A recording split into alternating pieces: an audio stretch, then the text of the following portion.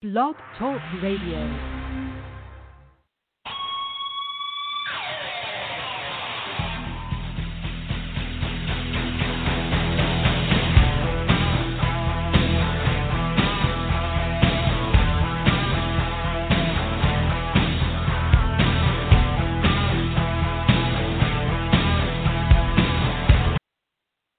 Welcome to Gridiron Blitz, episode 325. Today we have a great show, 2 hours jam-packed of the Blitz. We are going to be talking to WFA legend and Team USA champion Adrian Smith on the George Floyd incident, police brutality, anything to do with politics in terms of the police brutality situation. She'll be here in about 15 minutes. We're going to dive into the Hall of Famer as well as the Team USA champion and three-time WFA champion as well. And then about an hour from now, we're going to dive into Mackenzie Brooks, Nate Ward coming in the house here, talking NFL news. We're going to be talking about the 2020 season for the NFL. We're also going to dive into, what's going to happen to Kaepernick at this point, whether the NFL is going to take him back in some sort of capacity. We're going to dive into women's news and notes, Utah girls football action, week 1, week 2. And if you missed it and haven't had an opportunity to go there, you go to the hub at facebook.com/Gridiron Beauties.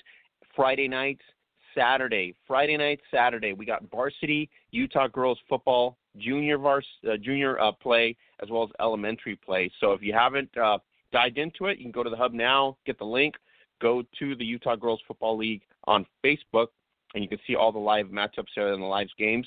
So there is women's football being played on this planet right now, and it is supplied by the youngest crowd on the globe, which is the Utah Girls Football League. So if you missed it, don't know where to go, you go to the hub at facebook.com/Gridiron Beauties. We got a lot of things happening there, breaking news, inspiring stories. We got updates, weekly updates from the best network on the planet, bar none. We are the best network on the planet covering women's American football globally. Check out our IG today, the talented Melissa Sandu of the Molasses Champions in France. So check it out on our IG at Gridiron Beauties on IG. And she's at Ensona_Yemayan. So you can check her out there at the IG Gridiron Beauties page. So thank you for going there and subscribing, sharing our posts and all that as well. I want to just give a disclaimer out. We have Zazzle is our supplier, of course, just like anywhere else that obviously is affected by COVID-19. We've had some delay in shipments.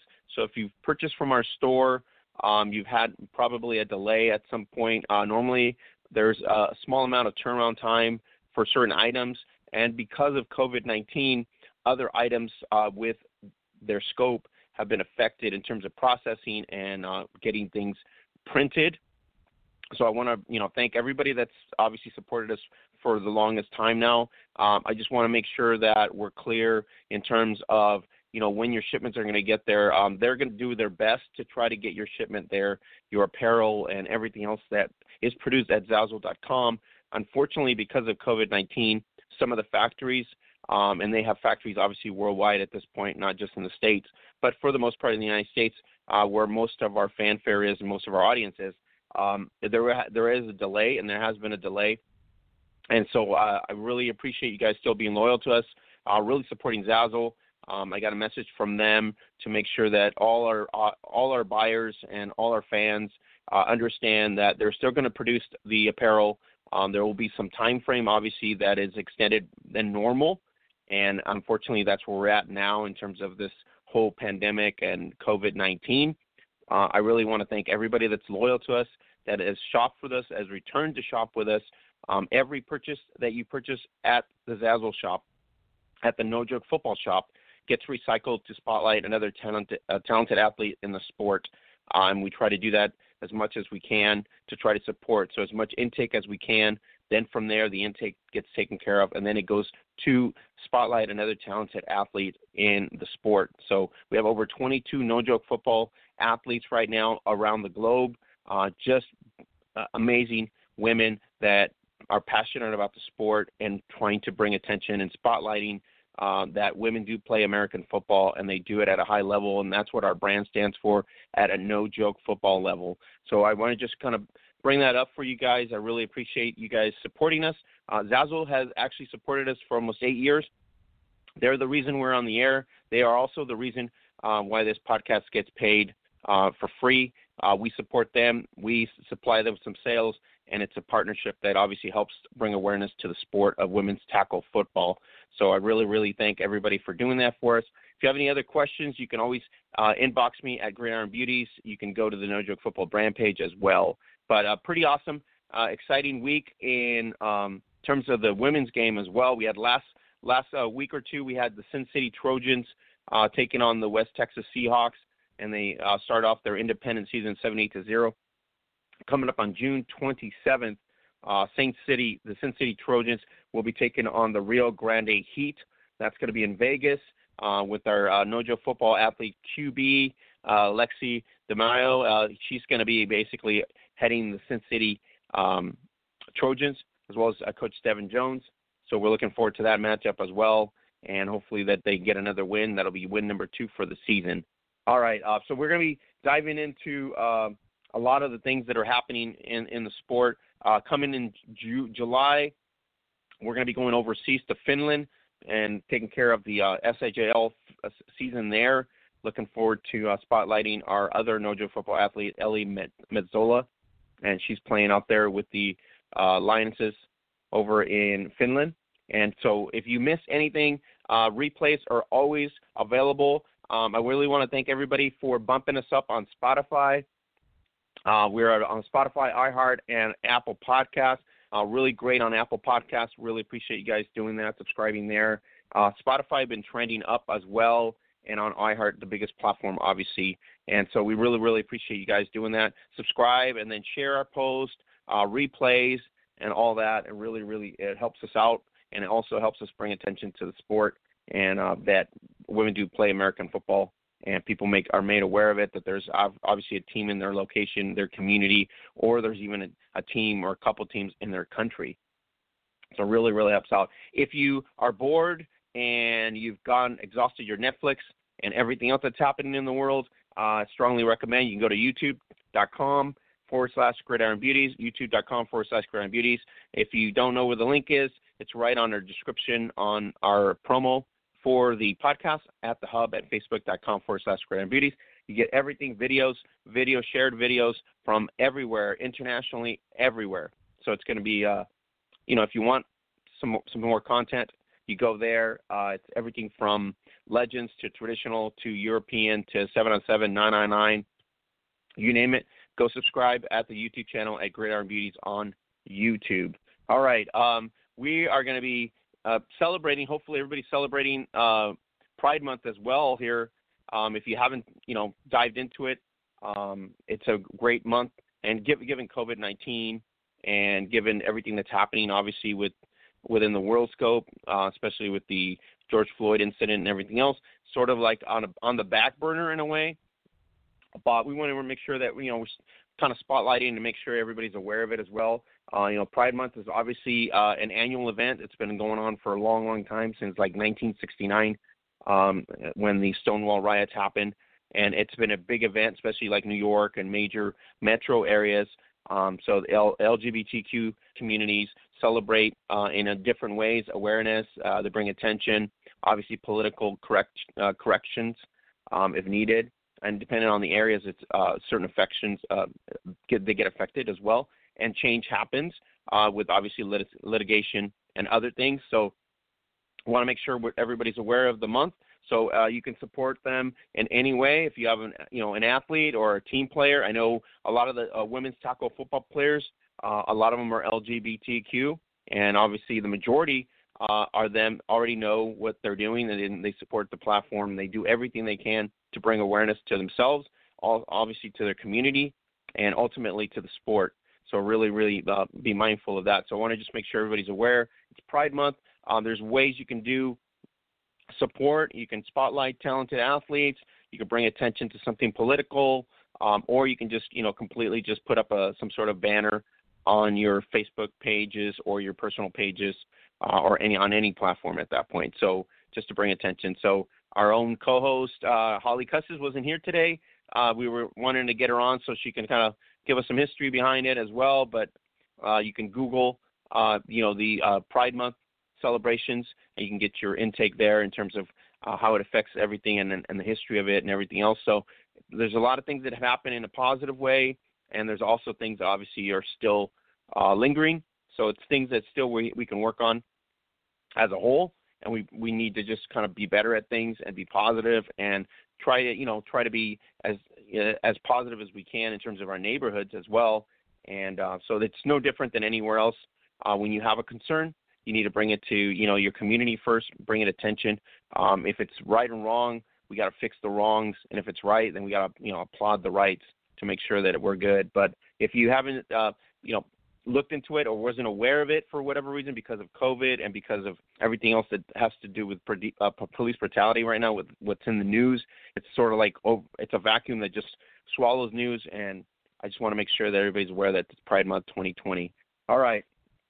So we're going to be going into the huddle, and we're going to be talking pretty much George Floyd, and we're going to talk police brutality. We're going to talk politics in terms of how things can get fixed in a bigger way to make sure it's impactful. We talked about last weekend. If you missed our podcast, you can get on replays, like I said, on iHeart, on Apple, and on Spotify. We talked to Daniel Harvey and Sherry Owaga of the Legends Football League, the two players that kneeled during the Kaepernick situation. And so we talked to them extensively about that. If you missed it, it's 324. Go back and replay it. It's really interesting. It's about almost an hour and a half of conversation that we had. So it was really exciting to bring them on and kind of express how they felt at the time when they were getting backlash internally, and then also getting backlash from the fan base. So that was kind of scary for them in that sense too, because they were just doing what they thought it was right, and they were going against obviously what a lot of people felt was kind of an insult to not stand for the flag and all that. But they decided to do the opposite.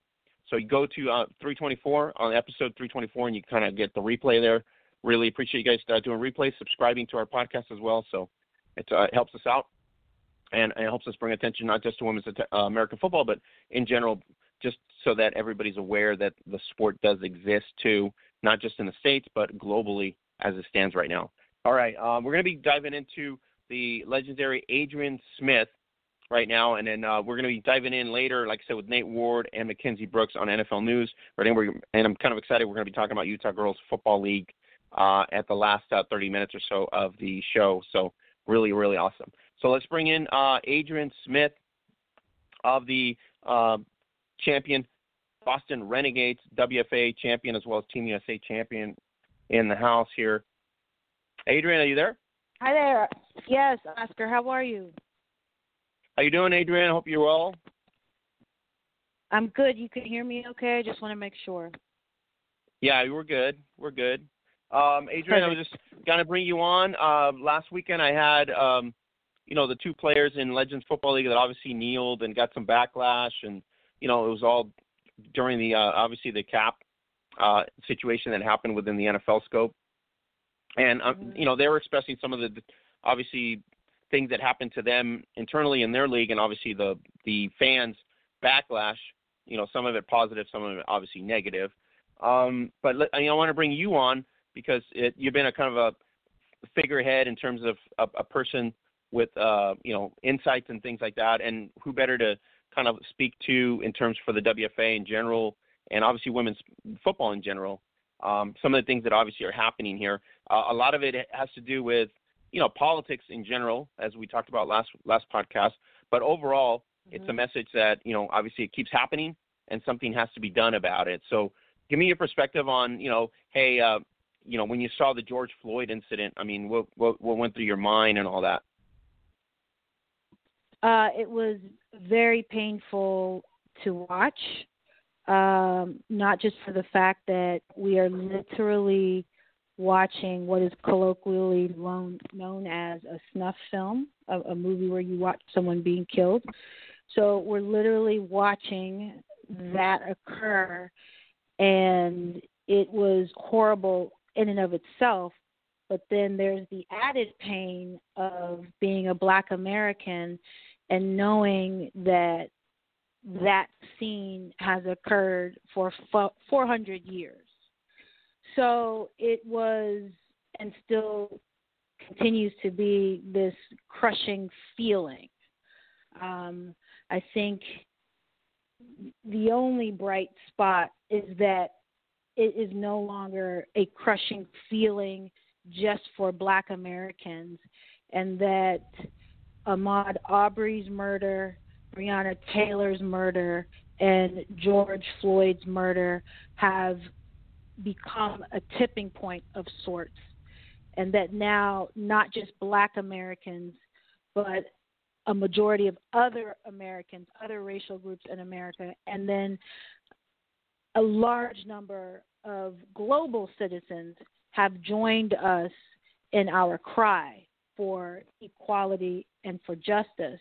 And that offers some bit of a reprieve for what we've suffered for hundreds of years. Adrienne, do you feel like because we have social media that this is somewhat more impactful in that sense?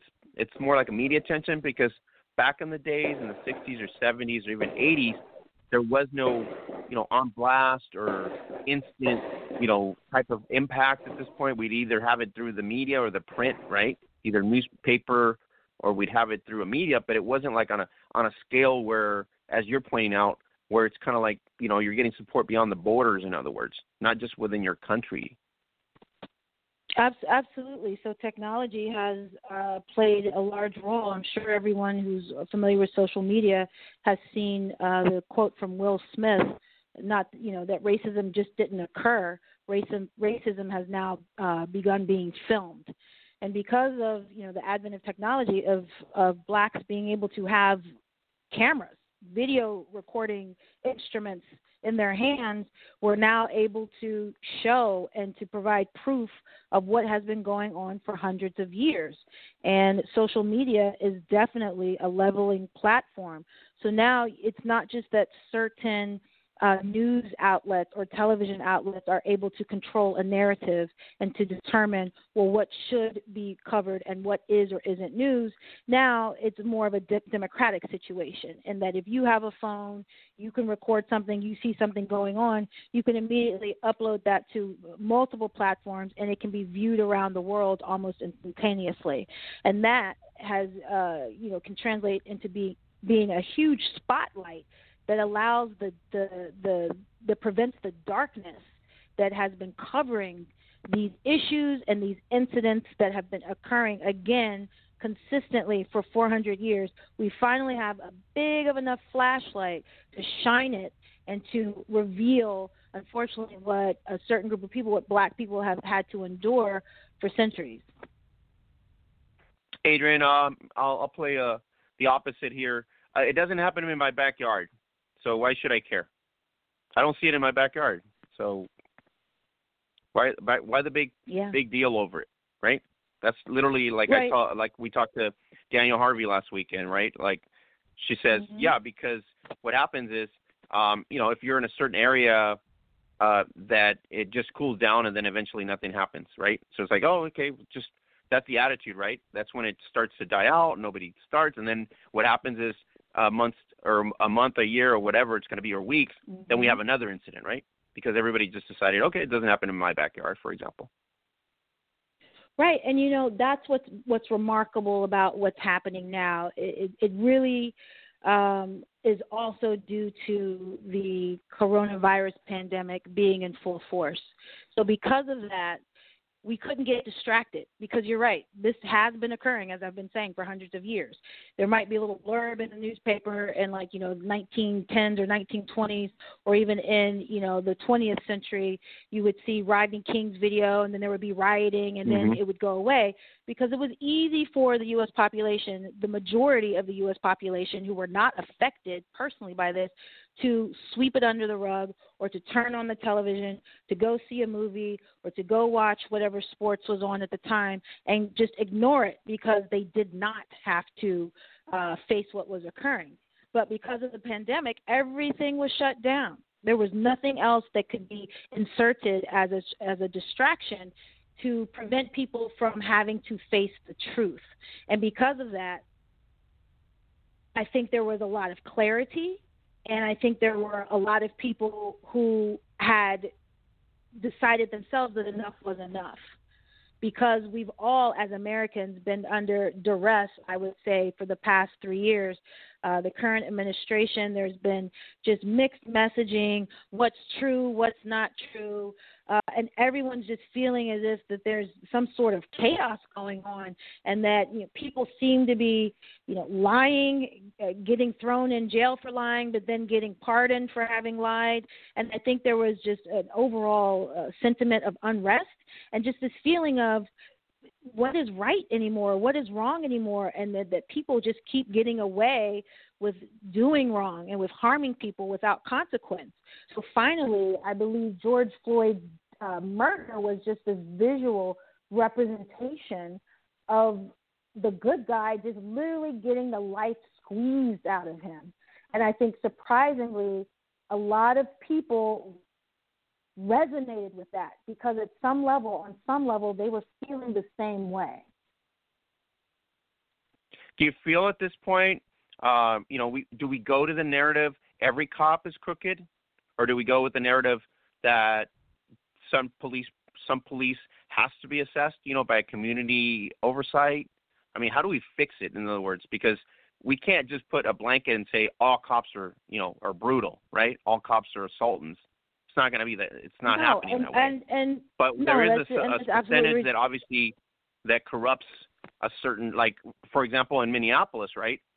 If you do the research, all right, there is a history, right, of like the squad and the area, in other words, when you unravel everything, there was a big problem there in terms of like how they assessed the community and how they, took care of that. And obviously George Floyd is an extreme. I mean, I'm a military police guy, former guy. You would never do that. You would never put a knee on a person on the ground. You know what I mean? And then when I looked at the video, they had him in a squad car, right?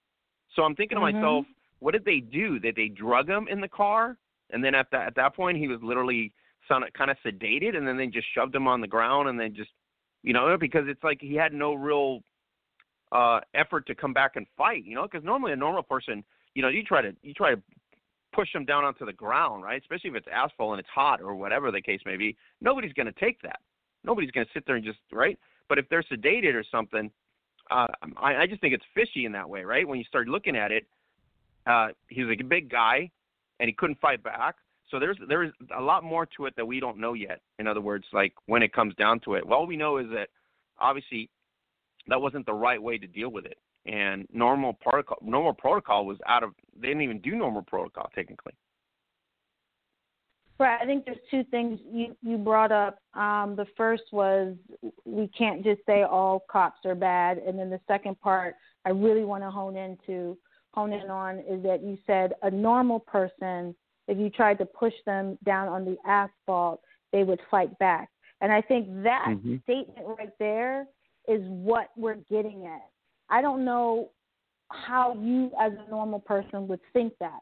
But for me as a black person, if there are cops around me and they are going to push me down to the ground, I'm going down. I'm not going to resist, because in resisting, then it escalates everything. And that's something that I think, unfortunately, you've heard about black parents having to talk to black children about how to interact with the police.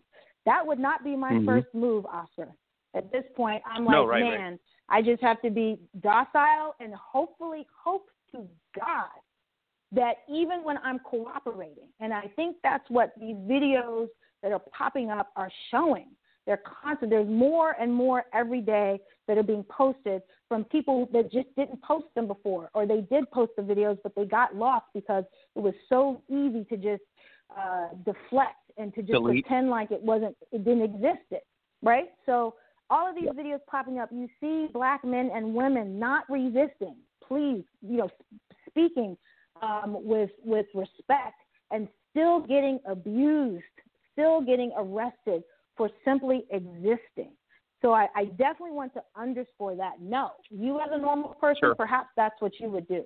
Me as a black woman, I would not. I would be like, sir, whatever it is, that's just whatever you say it is. That's what it's going to be. I comply, etc. Because I don't want to get smashed up. I don't want to get killed. I don't want to get raped. So let's just do whatever it is you're saying needs to be done. That was the second point you brought up. The first point, of course not. Not all cops are bad. Of course not. No one is saying that.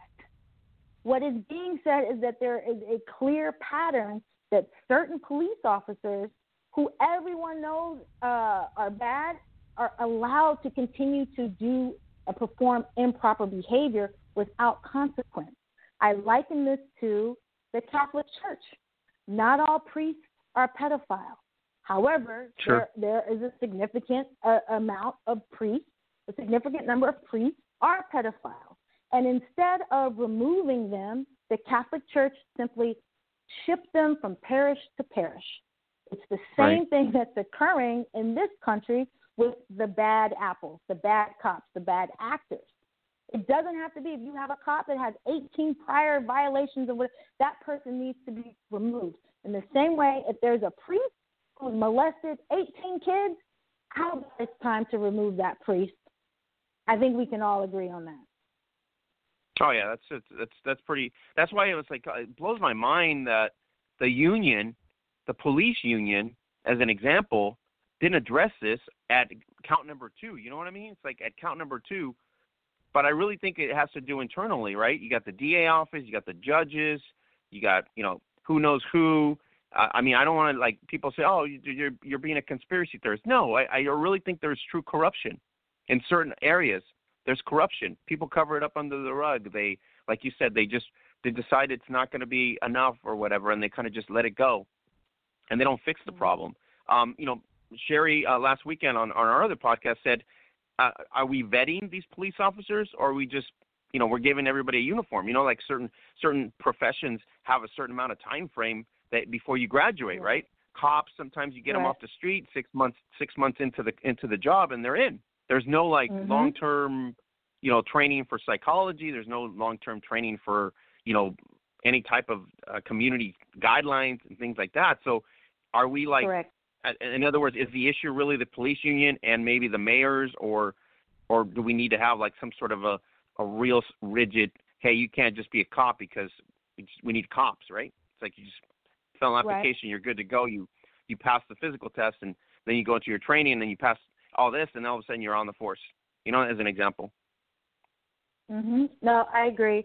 And I think there are concepts that are arising, and that governments in different cities throughout the country are coming up with some very interesting solutions. In other countries, as you said, you can't just become a cop in 6 months, or you have to have a minimum of a bachelor's degree in order to become a police officer, and that shifts certain mindsets. But I also like the concept that's arising that we cannot expect officers to, protect and to be in a position where, if necessary, they do have to arrest someone, or they do have to take someone's life, and then also be that same person who has to speak to someone with mental illness, or who has to perform the role of a social worker and talk to a married couple that's on the verge of some type of domestic violence situation. That within that one role of police officer, we're asking them to do, 5 to 6 other jobs. And so the concept of really breaking out, what does 911 mean? When we have 911, you can call the police for criminal activity. You can call the ambulance for someone who needs medical assistance. And then, if there's a fire, you call the fire department. It would be a matter of adding other functions to the 911 call. So if there is someone who looks like or sounds like they are mentally disturbed, that we have a new department, a new group of folks who can come out and handle that type of situation. I think we need to get more creative and more specific in designing how we're responding to situations that are occurring out of the norm. I think that's the way to go. And it cannot just be, all right, send in the cops. But that's not the situation that we need right now. We need someone with mental health training, not someone who, had 6 months of now, this is how you use your gun. That's the difference. And I think the case in point is with Rayshard Brooks. He was asleep in his car at the Wendy's. Right. Just let him sleep. Yeah. Why go through all of that? And I'm sure, Oscar, you saw the footage of the 40-minute interrogation that the officers gave. That just wasn't that really wasn't necessary at all. I will tell you especially firsthand. When Rayshard said, Yeah, go ahead. No, go ahead. No, I was saying I can tell you firsthand how people basically perceive a certain police force. When I was at the Rodney King riots for 3 weeks, the LAPD was basically viewed as bullies all over the city. So when we came in, they're shooting back at when they do counterfire. When they're doing counterfire at that point, they weren't even shooting at us. They were trying to hit anybody in blue because of the fact that they already had instigated, right, this normality where, like you said, an average person didn't respect the uniform. They just basically didn't care for the uniform. They already assumed that the uniform was dirty and then they were gonna do something malicious. And it was pretty much proven in that aspect of it. That was the reason that you have that aspect of where is the union? That's my attitude. It's like my attitude is really accountability. It's like where do we where do we land accountability? The police chiefs, I don't care what color you are. If it's right or if it's wrong, and it's wrong, then you got to have accountability. You got to have accountability. There's a process for accountability, and it didn't happen. At Rodney King. That's why we had to go in there and sort of create a police state for calmness, and that was kind of ridiculous because of the fact that the community no longer respected the force, and when that happens, it's not just one bad apple. That just means there's plenty of bad examples of bad apples, and you ruin basically the image of the police force and what policing is supposed to be about. Right. That's true. And in the Rodney King situation, if you're and just that's something from, I guess, quote unquote, the modern era. But if you move up to even this year, the real problem is how do Black people as a community trust the quote unquote organization that's supposed to protect and serve when it is clearly not protecting Black people?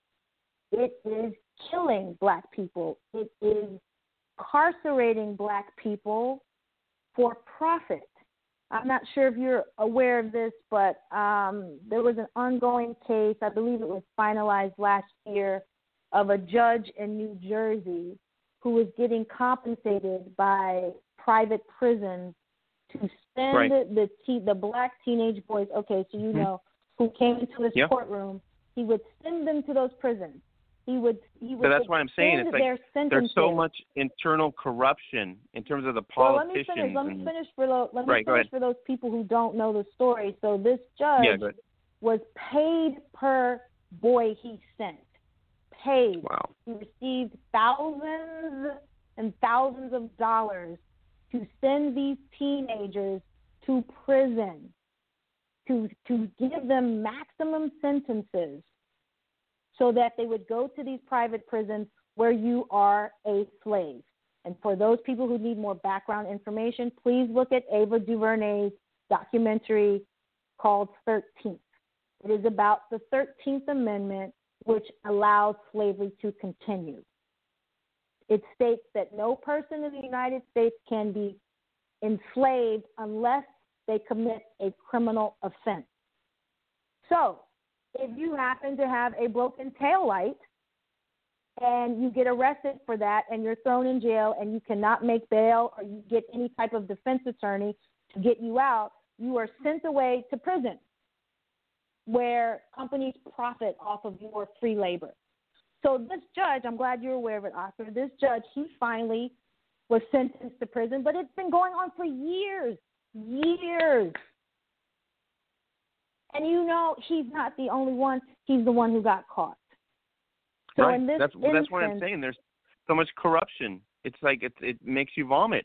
when you start looking at all these underlinings, and you would think that you think the justice system is plain, black and white, right? True, false, we're good to go. No, there's like so much internal, just political everything in that you just basically sometimes you have to turn around and I get your point, because if you're a person of color, like to your example, there's a higher percentage opportunity where there is no opportunity. You're just going to get the verdict and you're done. There's like no second chances of any sort. Right. And it depends on everything that's happening. And the lawyers, I mean, the thing that blows my mind is we have lawyers, defense lawyers, whatever, and none of these people really want to do the right thing because they all have to profit in some way, right? If they get a verdict, they profit off somebody else's money. The judges are profiting off, like you said, off the system where somebody's under the table, whatever the case may be. So it's, it just makes you sick. It makes you sick that to the point where when you start really diving into all this, it's sort of like makes you pissed off all the time. Gets you pissed off. Well, yeah, that is my life experience. So again, it's interesting where you said you would think that the justice system is supposed to be, let's check this. This is right. This is wrong. But for me, I know the conversations my parents had with me as early as when I was 3, preschool, kindergarten. I've never believed that the justice system would be fair. I've never believed that this world would be fair. I've always worked under the assumption that I had a known enemy and an unknown enemy. An enemy I could see if that person were brave enough to be racist, but more likely an enemy that I couldn't see. So for me, I've never approached this as being work as hard as I can. I try to do the best as I can in all areas of my life, and then we just see what happens. And that's it. In business, Adrian, you've probably been the only person of color in the room, right? At some point or another in your lifespan, you've probably been the only person. After my whole life, my whole life. No, I know, and that's why I was talking to Danielle last weekend, where a lot of people like myself or other people have never experienced that, right? Totally never experienced that because I'm in California, right? To my point earlier, I don't see it. I guess it'll just go away, right? Because we're so diverse here that if we don't have that, in other words, if we don't have the record of shootings, if we don't have the record of, police brutality, if it's not front and center in our faces, in other words, what I'm trying to say is we have a tendency to say, okay, we're so diverse that it's not going to happen here because we all love each other here, right? That's kind of like the attitude. Right. The other attitude is I'm out in the boonies, right? It only happens in Los Angeles. It doesn't happen in San Jose or Monterey, right? And so I think a lot of times we don't experience somebody else's pain unless you know somebody. Like for me, it's like somebody told me, hey, this is the opportunity that the blacks men do, and then they get thrown in jail more often than whites or whatever, as an example, right? So to me, it's always have to look at the facts. Okay, was it a crime committed, or was it just the police were just intentional, right? You go to that kind of mentality. But when I was in the service, as an example, I never looked at color, because when we go to the service, it's like when I was in the military, I'm on the chopping block no matter whether he's white, black, or red. If we go into fire, if we go into combat, whatever the case may be, I'm not thinking about color. I'm not thinking about anything. I'm thinking about how am I going to get the hell out of here alive, right? And how is he going to get out of here alive? Because we're wearing the same uniform. It's like, but a lot of people in society, and I'm talking about citizens, in general, citizenship, depending on the area that you live in, a lot of people will do the blind thing, right? They'll just go, hey, well, they'll have to deal with it in New York, right? Because that's where it happened, or Minneapolis. That's their thing, because they're a rotten community, and they obviously brutalize blacks all the time. So I think a lot of it has to do in that sense where the mindset has a tendency to kind of sway easily. In other words, they don't even they don't even have a second thought about maybe diving in and researching or doing something to kind of like, okay, what's happening, right? They just kind of go, hey, it's their problem, not ours. We're moving on with our lives, pretty much. Right, and I would agree that was the case for the majority of Americans, white Americans, up until this year. And that's why I say this is something special in 2020, because that sentiment has shifted. And there seems to be a larger portion of those people who normally would have been like, that's over there, that's not my problem, or, that's unfortunate for them. It seems as if there's this wave of empathy that has taken over the United States, and there seems to be a solidarity in saying enough is enough. And again, I think it just goes back to 3 years of having to deal with an administration that seems to be talking out, both sides of their mouths, and just seems to have no regard for morality, for decency, and I think that has caused people to feel certain emotions and to experience similarities that the Black community has been enduring for centuries. And so Breonna, Ahmaud, and George were that last straw. And everyone was like, you know what, we can't pretend that we don't see anymore. We can't act like that this isn't just egregiously wrong, and we want to do something about it. We want to join in on these protests. We want to ensure that Black lives matter, because it lends itself to, people want to say all lives matter, and yes, they do. And in order to ensure that, Black lives have to matter, because as of this moment, if we're looking at a totem pole, Black lives are at the bottom. And I think that's what lends itself to this wonderful change of solidarity that we're seeing, not just in this country, but around the world. So, Adrienne, you oust Trump in November. Okay, let's say that's reality, and it happens, and everything's good to go, right? Police brutality go away if you bring in Joe Biden.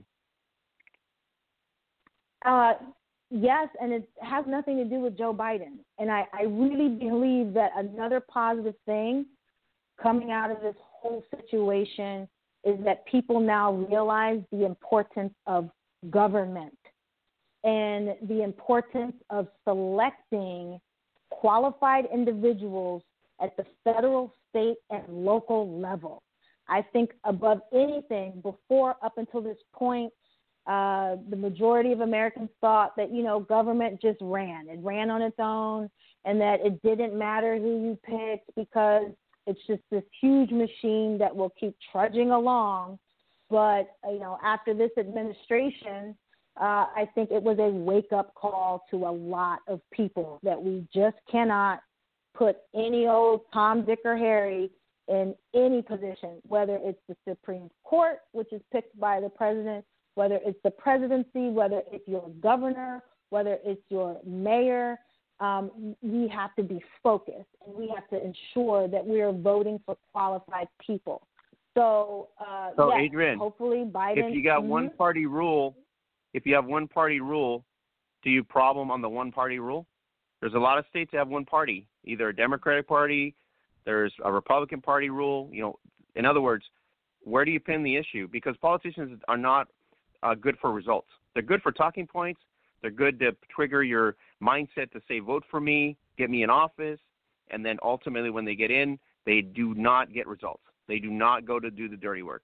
They wait for another cycle. I disagree with that. I'm disagreeing with that. I'm not saying in a blanket. I'm just saying there's certain areas of the country that have suffered under one-party rule for a long time, even before this administration, before the previous administration. I'm talking about generations, in other words. Like there's generations of where there's one-party rule that the issues still exist, in other words. No matter how much money you put into it, no matter how much, attention you bring to it, there's nobody wants to go in and do the dirty work. As Sherry was pointing out, okay, why don't we get community organizations to oversee the police, right? Why can't we set up some sort of, a community type of group that obviously assesses any shootings or assesses any type of wrongdoing, right, or brings attention to the police force in terms of how things are being administered locally at the community level. What I'm saying is, like, on a national scale, you could be loyal to one party. That party probably isn't going to fix the issue no matter how loyal you are to one party. That's what I'm trying to say. It's like when it comes to politics, the results aren't there. I mean, even if you have a certain figurehead, I don't think of Washington as anything but just a voice of just for votes. I really think, for me, it starts in my community, like, where I live at. I'm holding the mayor accountable. I'm holding the district representative accountable, right? I got to hold the police chief accountable. Those are the three people that I personally have to hold accountable because I'm close to it. I can go to the city meeting. I can go to a city hall. I can go directly in their face on their monthly meetings when they have their briefings, things like that. That's what I'm saying. It's like, because everybody expects the big gorilla. To me, the big gorilla in Washington, whoever's in the party, whoever's in the big gorilla, is just a puppet. They don't do much. They can voice things. They can, say things, but you're not going to change, brutal shootings in certain communities or pedophile wrongdoings in certain communities unless, local people take actions, but they hold people accountable. The mayors, the district representatives, the senators, etc. So a few things. I'm going to disagree with you in terms of it is important at every single level that people educate themselves about and vote on the most qualified person. Your argument or your question of one party rule, I just consider that moot. I just want to put that to the side. I think you're bringing in something that does not address or have anything to do with the issues you're speaking of. What I said, we need to be voting not just for the presidency, which I think most people are like, oh, yeah, I will vote for whoever the president is, but I'll skip the governor. I don't care about the mayor. Right. I don't care about, the council person or congressman or congresswoman. And I think that was the case up until 2016, and now here we are at 2020.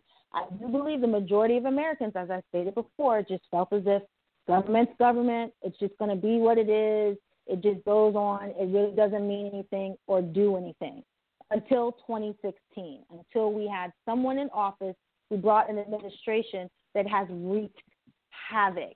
And now all of a sudden people are saying, wait, what is going on? How is this man doing this? What is happening? How can he just get some special forces to push out peaceful protesters in Washington, D.C.? And folks are angry, and they're also a little nervous.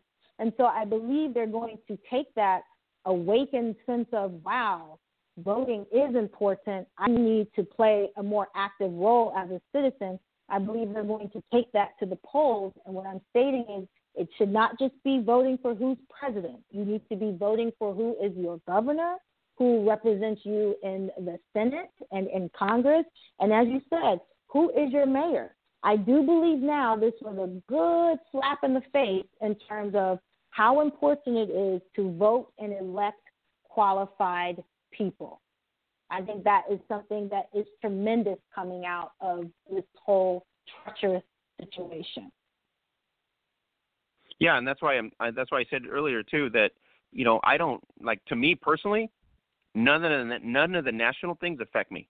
I don't care about that. I care about my district representative in my local, where my house is located. I care about the mayor, right? Who's going to be empowered mayor, because it's going to affect my taxes. It's going to affect my bills. It's going to affect my family schooling, right? District changes, everything else. It's going to affect me right there in the pocketbook. It's going to affect me financially. It's going to even affect me emotionally, if that's the case.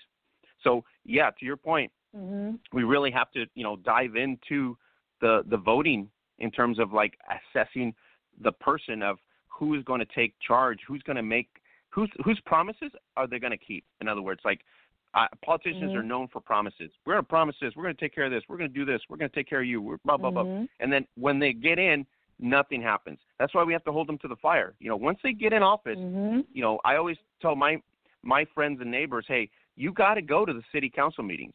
You got to go to the mayor's meetings. It's no different than a doctor's appointment, right? It's that important because it could affect you. If you have a small business, they make a decision on taxes, they make a decision on some sort of, legislature, all of a sudden you get a really awakening. Why are they doing this? Why did they do it to me? Because you weren't part of the fighting a counter voice. You had a voice, and try to bring attention to it. Where do you think we get to at this point, Adrian? How do we get to a stage where I know Danielle and Sherry last podcast, they said, hey, why don't we try what New Jersey tried, which was kind of a community policing type mentality, where everybody on the force has to be from the local neighborhood. There's like no policing from the outside. In other words, it has to be locally centered. In other words, whoever you hire as a police officer, go through the training, get their stuff, but they have to be homegrown. So they kind of have a, sort of responsibility to their own neighborhood, I guess, or their own little region or district, and they understand the people, they understand the community, things like that. Because to their point, we got police officers that have never grown up in the area, and now, they come into this area and they just assume they can bully people or they can take over, that kind of deal where they're like, they're outsider mentality, in other words, and have no love or loyalty for the community that they're actually supposed to be serving, in other words. No, I think that's a great idea. Again, I think there are a lot of solutions that are being floated around throughout the country, and I'm eager to see how mayors and how local officials assemble them together in a way that best fits their location. I know here in New York City, one thing I'm a little bit dismayed about is it looks as if our budget for the city is going to cut out our summer youth employment program. And I think it's a balance of, yes, we need to have homegrown police officers. We need to have police officers that have sustained longer periods of training and or may have achieved higher levels of education. But at the same time, we need to give our youth hope. We need to give our youth skills.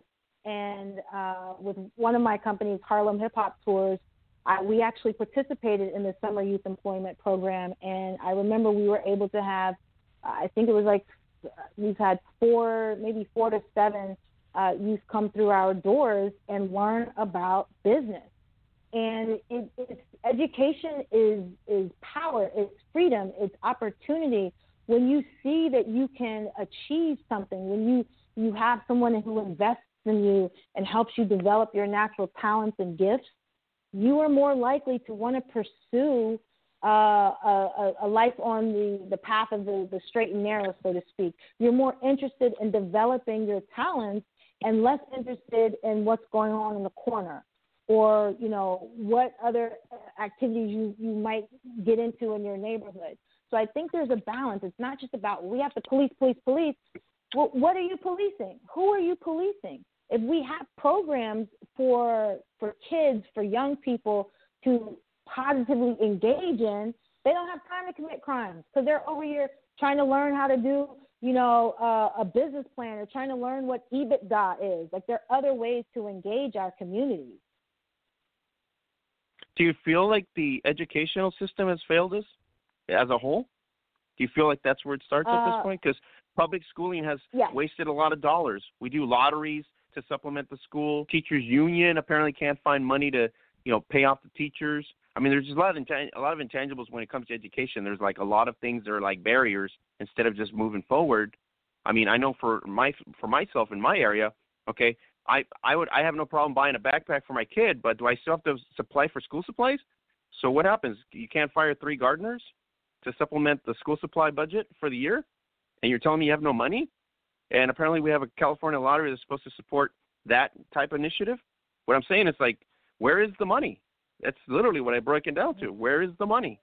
Why isn't school supplies and having the tools for the kids more important than supplementing, the administrators or supplementing some gardener to maintain the facility, as an example? But I mean, it just blows your mind how the mindset isn't for the kids. It's more like, hey, the budget is this, and we don't have enough money for the budget, so that means the kids and the school supplies get left behind. So you still have to supply that as a parent every year, which is what? Right. Well, there's 2 points I'd like to make about that. Where is the money? And I'll tell you where the money is. It's with these billion-dollar corporations that are not paying taxes. Or if they are paying taxes, it's less than 10% because they are finding loopholes in our tax code. So if we could just have all of our corporations paying at least 10%, I forget what the Trump administration brought it down to, I forget which exact percentage, but if we actually had these corporations paying taxes every year like you have to, like I have to, then we'd have plenty of money to fund our But I'm schools. asking where my money's going. That's my question. Where's my money going? Because the money's going somewhere. Even if it's a little bit of money now, where's my money going? Because apparently you're claiming you have no school supplies. That's my beef. It's like, okay, what? Yeah, I'm giving you money. My money, the lottery money, the governor said he's giving. It's ridiculous. I cannot speak to what's going on in your school system, your state, where that money is. I can only say we could be funding our kids and their education easily if we actually had corporations paying taxes. So that's one. The other point you asked me about was, has the school system failed us?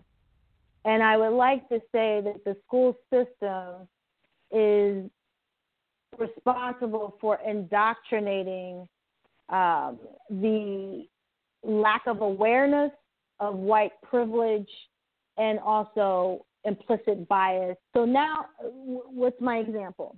All of a sudden, everybody now knows what Juneteenth is.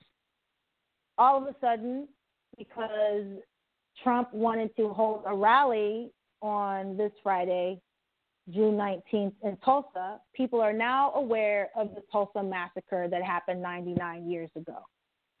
So do we give him credit for bringing it to our attention? Do we give him credit for bringing it to our attention? No, we do not.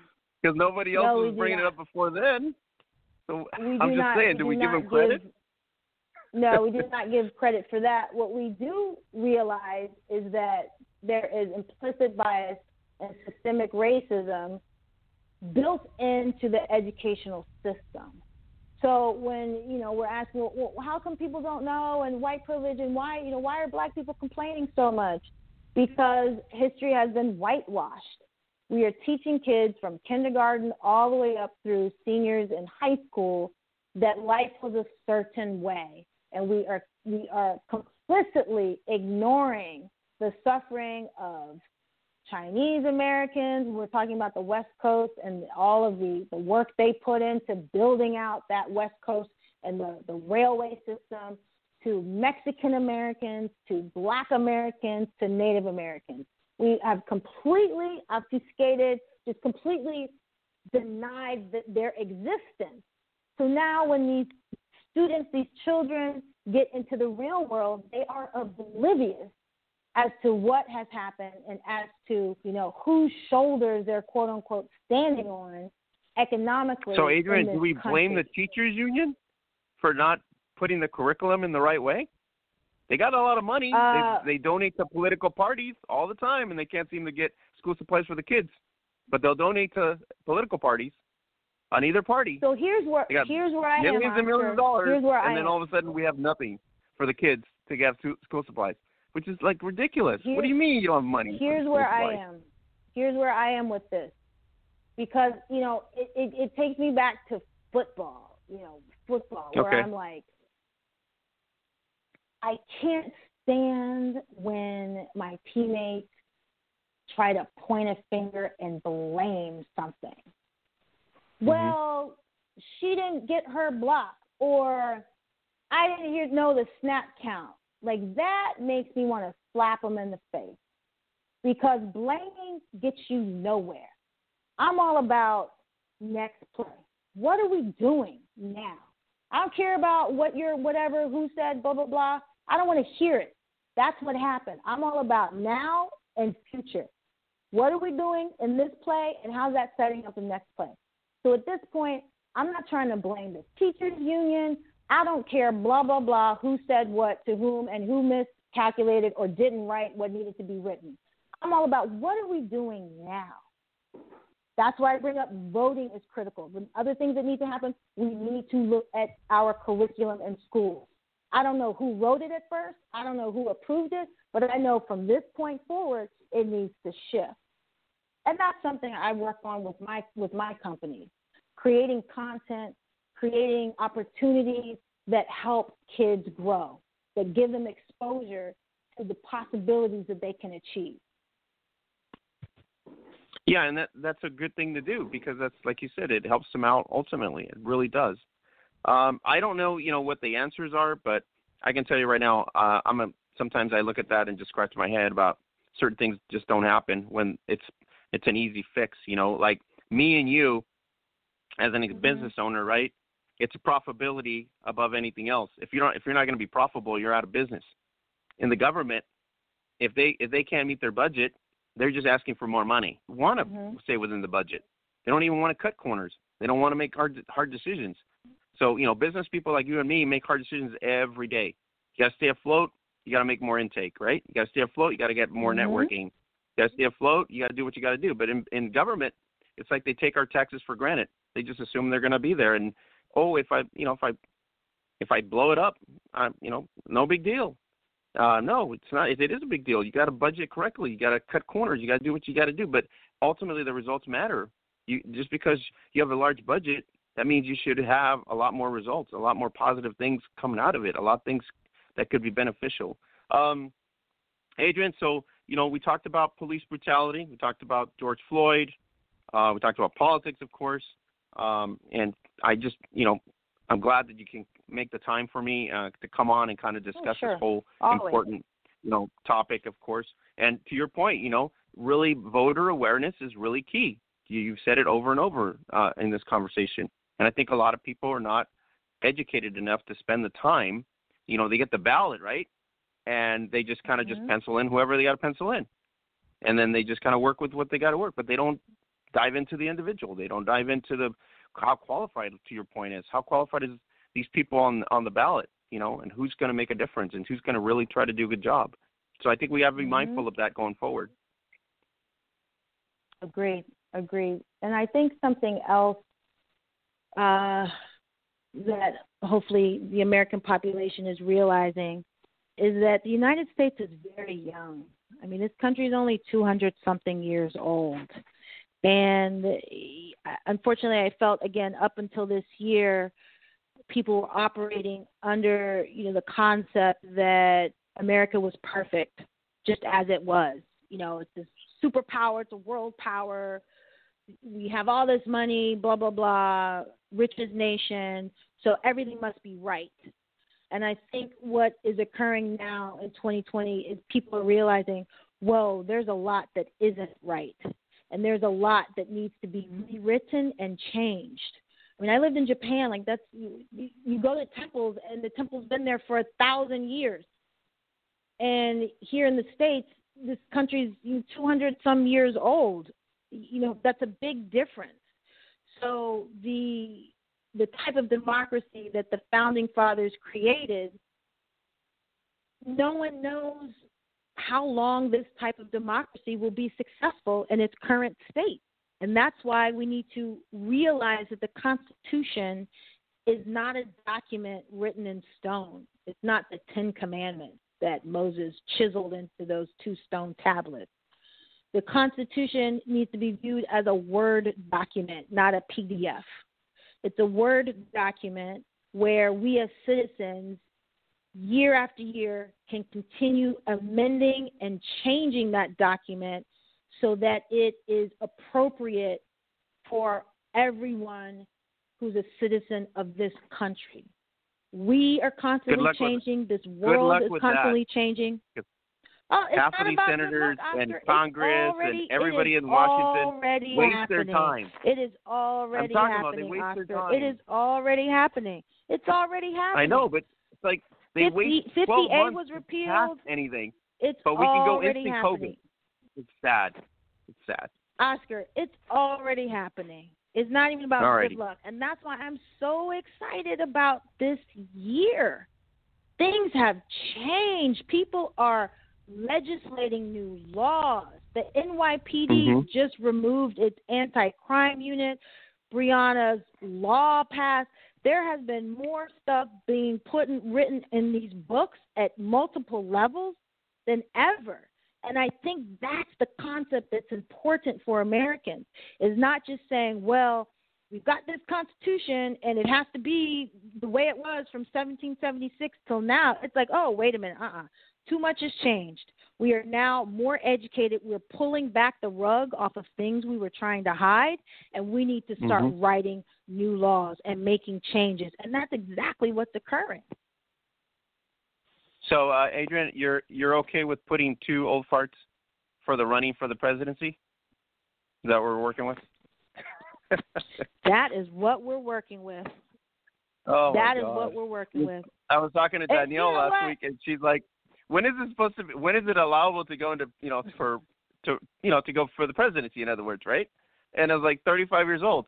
Okay, why do we keep putting 60 to 7-year-olds in place when they don't even have no clue about technology or what we're doing today, equipment, 5G going forward?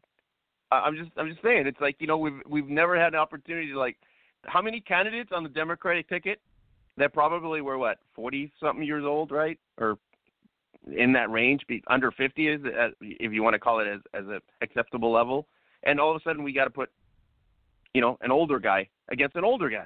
I'm like, why? It's like you had options, but nobody wanted to go behind or support that younger, I guess, candidate as an example. So it kind of just makes you scratch your, it's the good old boys club. Everybody just decided, okay, we're gonna stick with and give money to this guy, and we're gonna put him on the front ticket. You know what I'm saying? It's like that politically, in other words, when you look at it in perspective, you're like, why did we go this route? Why did we go this way? We had options.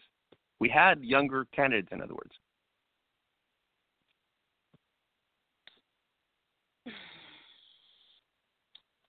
Yes. I didn't leave you speechless, did I? No, I'm debating whether I just even need to say this or not.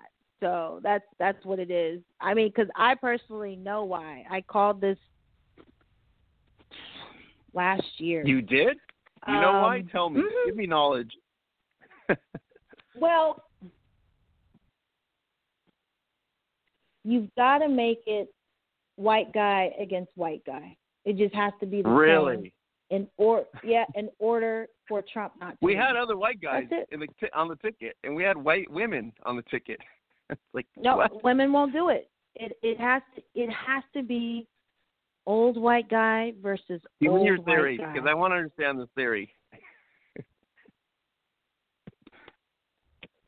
For those people who would choose to vote for Trump, it makes it easier for them not to vote for Trump.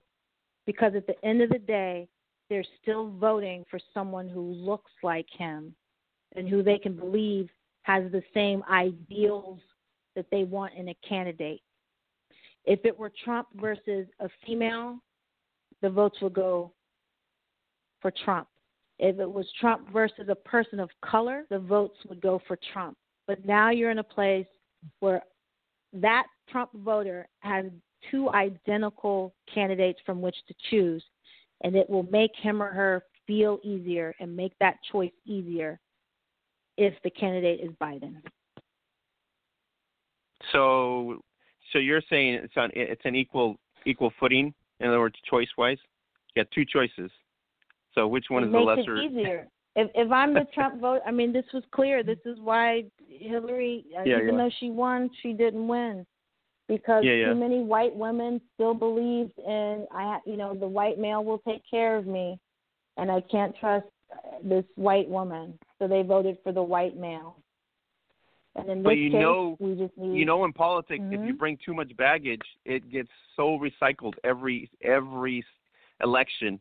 Right? It's like driven into your head. It's pounded into your head in terms of baggage, past history, things like that. I mean, even Sean King said, hey, Biden's been in office for 30-something years as a senator, and he hasn't done anything to help to fix police brutality, as an example. So that was kind of like, that's in that regard too. But I agree with you. I think your theory's on point. I think it's really, that's what the people are going to be, dissecting. Pretty interesting. Yeah. So November 3rd can't come fast enough. Oh, yeah, for sure. So, Adrian, I really appreciate you making the time. I know you're a busy lady and everything. Before we go, I did get my champs, Blitz champs, which is your card game. Oh, awesome! Well, I hope it's doing pretty good sales. Card game for jocks and nerds. It's got 100 cards, and you get instructions in the package. On top of that, it's a 2 to 6 player type of concept, ages 7 or above, 10 to 30 minutes, and it's also very educational, right? That's right. It reinforces math skills for kids in grades 3 through 8. All right. So where can they go get it? I know I got mine on Amazon. Sure. Yes. You can go to blitzchamps.com, BLITZCHAMPZ.com, or go straight to Amazon and just type in Blitz Champs, and it'll pop up. And if you have Prime, I got mine probably like in a day. So if you got Prime, you get it like right the next day. So just take advantage of it. It's right there. Mm-hmm. Yeah, it's just really good. So I hope it's doing great for you in sales. Hope you're having, success with it. I know it's been on the market for a long time now, right? It's been on the market since 2017. And just now I recently launched a virtual workshop where school groups, for Girl Scouts, Pop Warner teams, I'll do a workshop via Zoom where I talk to the kids about my career in football. Then I also speak about being an entrepreneur, how I created the game, and I teach Blitz Champs to the kids, all online. It's really fun. All right, Adrian, kind of bummed that 2020 didn't happen. You guys were going for that three-peat. Oh, my gosh, I know, Oscar. Oh, we're all so bummed.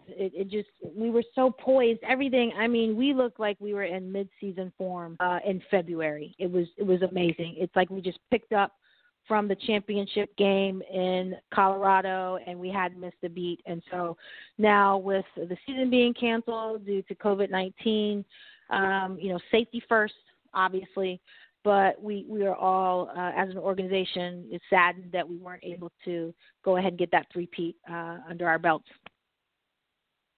Hey, you guys have been so successful. You guys even got a shout-out from Elizabeth Warren, which is, how cool is that? That was cool.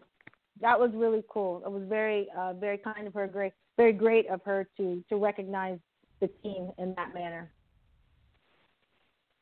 And your girl, Vanessa Go, on Ultimate Tag.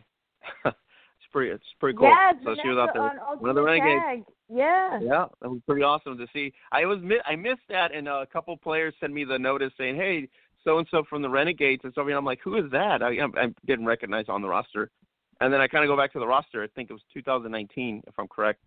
Go back to the roster, yes. And so she was on the championship roster in 2019. So she did pretty well on that. Yep, she was on the. She did. She was on the championship roster, and it was awesome for her to be on that show. Very proud of her. Yeah, so pretty cool. There you go. Renegades in the spotlight, too, which is awesome. Absolutely. The more press we can get for women's football in general, the better. Oh, yeah. All right. So any shameless plugs for your ventures? You get the opportunity to do it here. So Harlem. Harlem Hip Hop Tours, you can go to harlemhiphoptours.com or H3tours.com, H3tours.com. We do educational field trips, workshops, and content for grades 3 through 12 all around the country, and we even have groups. We used to have groups coming from around the world. Hopefully that will pick up back soon. And then Blitz Champs. It is an amazing football card game, perfect for ages 7 and up, 2 to 6 players at a time. And in addition to being super fun, super competitive, and high pace, it's also really good for developing mental math skills, critical thinking skills, and strategy skills for ages 7 through 13. Awesome. And on the Harlem tours, have you had to modify COVID? Things like that with masks, and are there any guidelines and things like that? we're not even doing tours like that. Everything's being done virtually. So we're doing. Oh, nice. We have a hip hop art and advocacy workshop that we do virtually. We're doing the Blitz Champs math workshop virtually. We can do entrepreneurship workshops virtually. So as of now, nothing physical, nothing actually having groups coming in and touring through New York City. But we have some good content available online. All right. So you had to shift like everybody else, right? You had to like modify your business plan to stay afloat. You had to shift in things. So awesome. And I know that was tough for a lot of people. You know, like for myself, it's basically virtual meetings have been forever because I'm on social media all the time and everything, you know, group meetings and video chats and stuff like that. But for brick and mortar people, there was a shift that you had to change to and be forced to do it, you know? Yeah, absolutely. And especially with when New York was, we are no longer, but when we were the epicenter of the coronavirus, we had to shift quickly with the quickness. So, but that's part of being an entrepreneur, as you know. You have to be flexible, keep your head on a swivel, and constantly stay creative so that you can keep your business going. Yeah. Adrian, much respect to you. I know nobody else that I wanted to talk to about this important issue but yourself, and I reached out to you hopefully, you know, with the time, and I knew you were going to make some time for me, so you're always wonderful and an amazing athlete as well. And then you also have your back-end actor career that we always kind of check out on your personal pages, so pretty cool. But other than that, you're always a moving target, as they say. Thank you, Oscar. I appreciate your reaching out to me, and as always, I'm available to chat. You always cover, you know, real topics, and you get in depth with things, so I appreciate that. Thank you very much. Safe travels out there, continued success, and like I said before, if you guys haven't gone to blitzchamps.com, head there now. If you got Amazon, you get it in about a day. So thanks, Adrian, for coming in. I really appreciate it. You're welcome. Take care. Talk soon. Have a great night. You too. All right, guys. The Wonder Woman, Adrian Smith, legendary WFA All-Star champion, and obviously Team USA World Champion as well from the IFAB World Championships, the initial titles, and a lot of insights in our interview, a lot of feedback, a lot of things to work with, and she's really a bright individual, very great businesswoman. Blitz Champs, if you haven't, like I said, picked it up, you can go just search in Google Blitz Champs cards. You can get it on Amazon and any other format. You can go directly to our website at blitzchamps.com. It's very inexpensive, under $20, and it's a really good educational card game as well. And hopefully you can pick it up and then kind of, showcase it to the kids. It's a really good and it's a fun game just to have around, especially right now during COVID-19. Get a mingle out with your kids, and so they don't drive you nuts and stuff like that.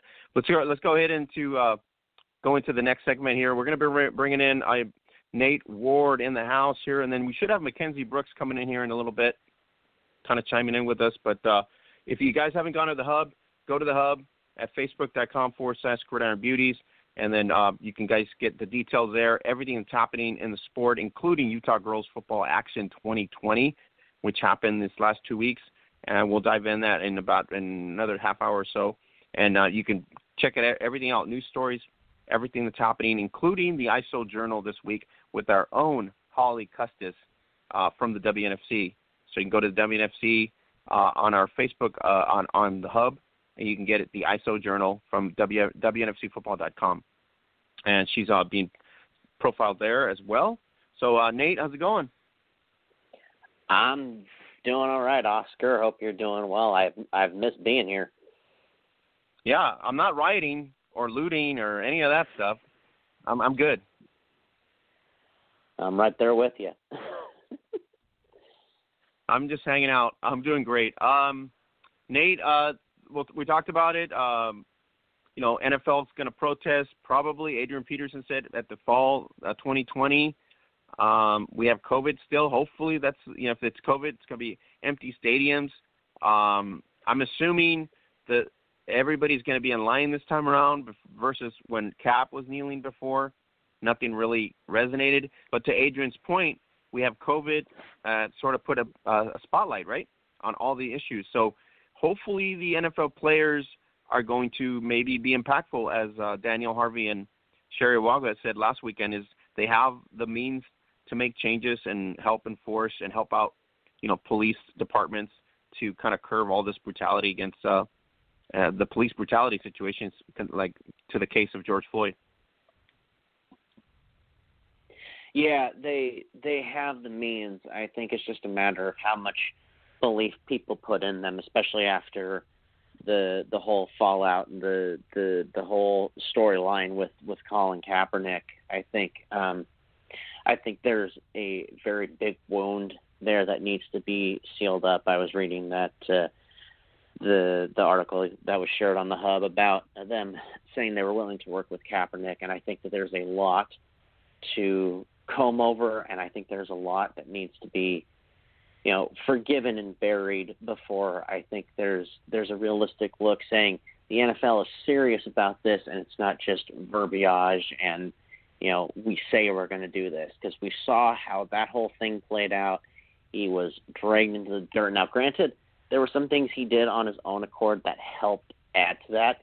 The kneeling was not part of that. I totally agree with him on that, but once it was, the misrepresented inappropriate socks and his attitude about, how he wanted his return and his training and all that stuff, that was on him. As far as the way that they dragged him because of what he did and what he stood for, rather knelt for, they have a lot that they need to do to prove that they are serious about this. Now, the one thing I feel would happen is if they are all kneeling and nobody says anything, there's no punishment, there's nothing, then we have proof that the league is serious about this. But until then, I'm seeing it as all talk. Yeah, and I think a lot of people feel that way too. And then a lot of people kind of realize that if he comes back to the league, a lot of people on politics, in other words, they're all like, okay, well, if they let him back in, it sort of like deteriorates from his whole mission or whatever he was going to try to do originally with the platform, or bring attention to the brutality and everything else. So it's kind of like a double-edged sword there, whether he comes back or does he stand ground and does what he normally does now, or does he just allow the NFL players to kind of take the baton now? Yeah, it's a very sharp double-edged sword. I mean, I think on the opposite end, I think I stand with the people that, if he is brought back and things go according to what the NFL is saying they will do and they want to do and how they want to help, then I see a lot more eyes being directed to that, and it, being a broader space and a broader voice to help relay the message. But I do agree that there's also that touchy point of, does he stand his ground on, not wanting to come back, or being very, very picky and very specific about the means on what he wants to come back by. We had other players that are kind of overshadowed since that happened. Antoine Bolden's been doing a lot of things, in the communities that he's involved in. So there's a lot of positives that came out of it. But, a lot of the positives don't get much press, because it's not just, everybody goes on negative press or hype or whatever, but there's been a lot of players in the league that have done good things in terms of, working with police departments, working with certain neighborhoods, working with certain groups and things like that. So I'm assuming that's going to be the case now in terms of like the rest of the players figuring that out. And then it doesn't make sense for the NFL not to acknowledge the fact that, they got to bring attention to this situation now. They're not going to come out and blatantly said that he was blacklisted, because that just makes him look bad. But at this point, it's more of like a PR move, right? It's like, okay, well, we're going to support the players, and whatever the players want to do going forward now, we're more than happy to help them out. Oh, it's a huge PR move. I mean, you look at most of the stuff that's been done these days, obviously a lot of it has been positive change, but there's definite aspects that have been, following the in crowd and what's big right now, and trying not to be put on the wrong side of the fence lest something bad happen. And I think that's the case with the NFL, is they're going, hey, if we don't do this, if we don't, fall into this, then we're going to be in trouble, and people could try to turn other people away. But then on the other side, like you said, they only ever, a lot of things only ever show the negative. My dad's fond of saying that people are more interested in a car wreck than anything, so that's why they slow down and stop and pay attention. And so as we saw with most of the news articles overall is here's the negative, here's the bad stuff that's happening as part of this. But like you said, on the underlying surface, there's a lot of positivity. And I think that if the NFL starts highlighting those regularly, because there's a lot of players that have been doing stuff, they start highlighting those, they may be on the right track. But until then, this is a huge gamble and a huge PR stunt is what it's looking like. And I don't think Adele has a choice, right? Kind of put in the pickle. I mean, 80% of your players are African American, and you're basically a black league, right? So it's not like you have a choice at this point. I mean, if you're sitting there as the president of the NFL right now or the commissioner of the NFL, you really have just one option to really go to the table and try to support the players. Oh, by and far, I wouldn't say reputation's at stake because we've seen what Goodell can do, and his reputation is not good. But your league is on the line. It's not just individual people's jobs. It is an entire league on the line at this point. Yeah, and I think Danielle put it best. If your black players sort of stand still and don't do anything, then your branding is done. So it's kind of like a business necessity to kind of come to the table at this point. All right. If you guys haven't gone to the Hub, as me and Nate have kind of mentioned here, the best source on the planet with the best network on the planet, that is us on Facebook at Gridiron Beauties.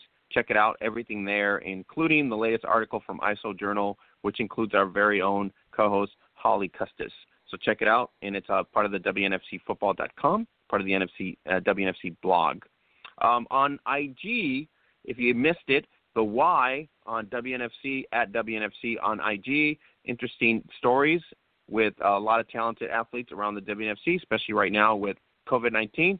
Shouldn't be a problem to go to IG. It's on replay as well, so you can get details there as well. She Live on WFLA_football. She Live on WFLA with the host Lynx Garcia, and she's got all interviews with all the players that are anticipating to be on the 2021 season rosters, including Gabby Nobbs and Sydney Green are going to be in Phoenix for the Phoenix Red Tails. They are going to be in the rosters 2021. And Nate Ward, the Brazilian invasion happens in Arizona. Majority of the players, over I think 15 players from the Brazilian Women's American Football League, will be on the Phoenix Red Tails squad in 2021, which is awesome news. You get the roster there at the Hub as well. Yeah, that's you talk about a boost and something to get eyes on things. That would do it right there. I'm excited. I am excited to see what kind of incredible things they can do this season. And we see this wave. We talked to Brandon Shelby, remember, a while back, the commissioner, and he was even blown away that there was obviously women playing American football beyond the United States. Now he's sort of enlightened at the fact that this is a reality. All these players that are coming to the WFLA, I hope they're not going to be disappointed if they don't get paid. Mm-hmm. But the reality is they have the means to pay the players. So that's what we were told. That's what the commissioner said. So if this is the case, my God, we are going to have an international invasion in the U.S., and the WFLA is going to be the benefit of it.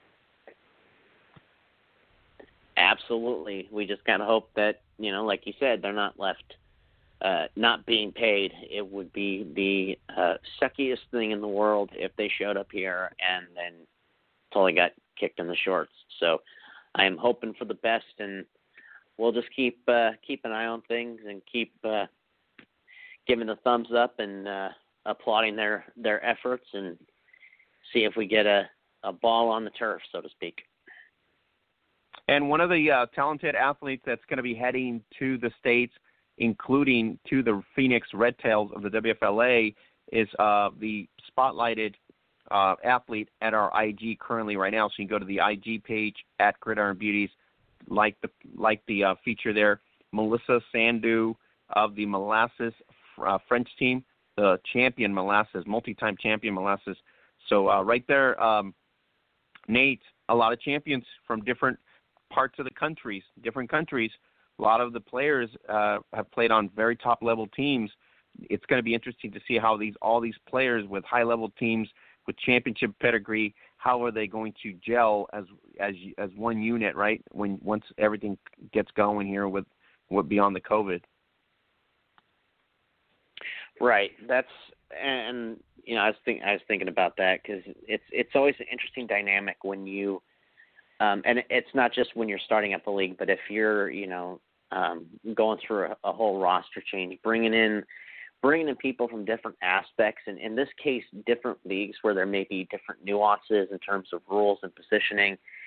It is always a challenge, but at the end of the day, once you start realizing, your common ground, anything is possible. And I love a lot of the skills that a lot of these players coming in possess.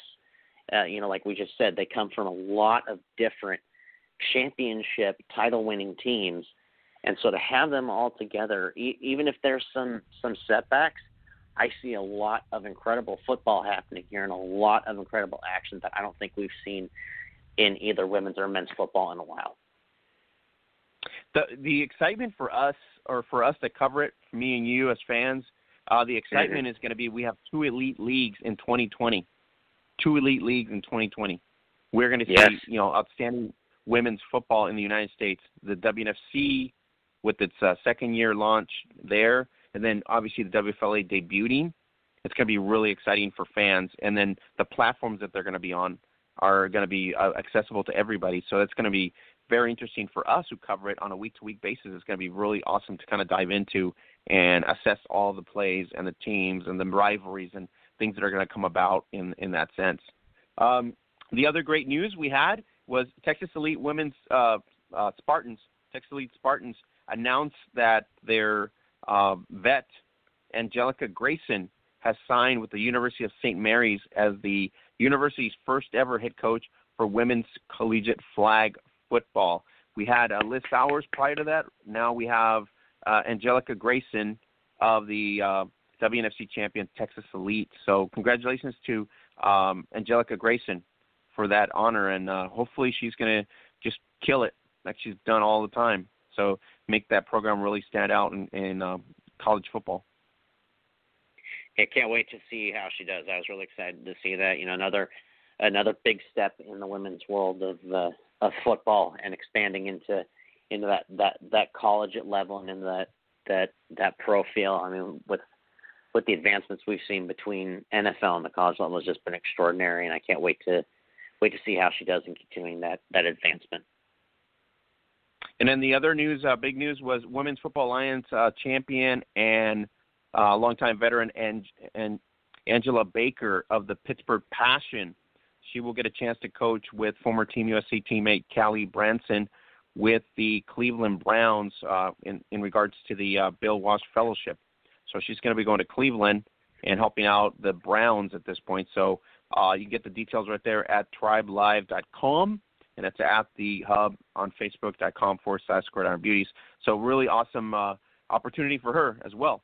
I'm excited for that. This whole thing with the Browns and what they're doing, just it's got me giddy. I don't normally say that word and use that word, but it's got me giddy. I'm excited to see how this all comes together and what happens this season with them. I have a lot of confidence, and I'm really excited to see all these different cultures, different aspects mesh, and it's just going to be fun. That's what it's going to be. It's going to be fun. It's going to be experimentation, and I can't wait to see how they come out on the other end.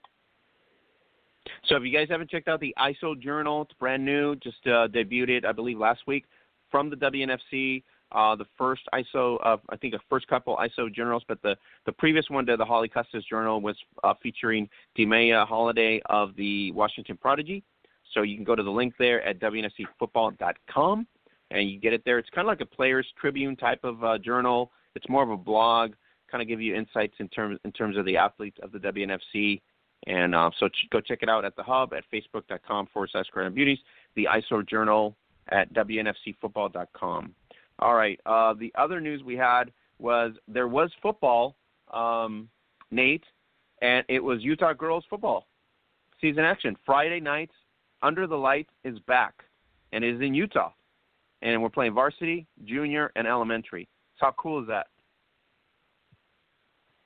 You know, it's nice to see actual football happening. I have been desperate. I have been dying, and to be able to see these girls in action. By the way, you can see that on the hub for those of you interested. It's been stellar. I love what I have been seeing. This is not, you know, most people say, oh, it's high school level. No, these girls play with a whole nother level and a whole nother dynamic. That, I mean, for those of you that listen in and are brand new to this, I'm a football referee.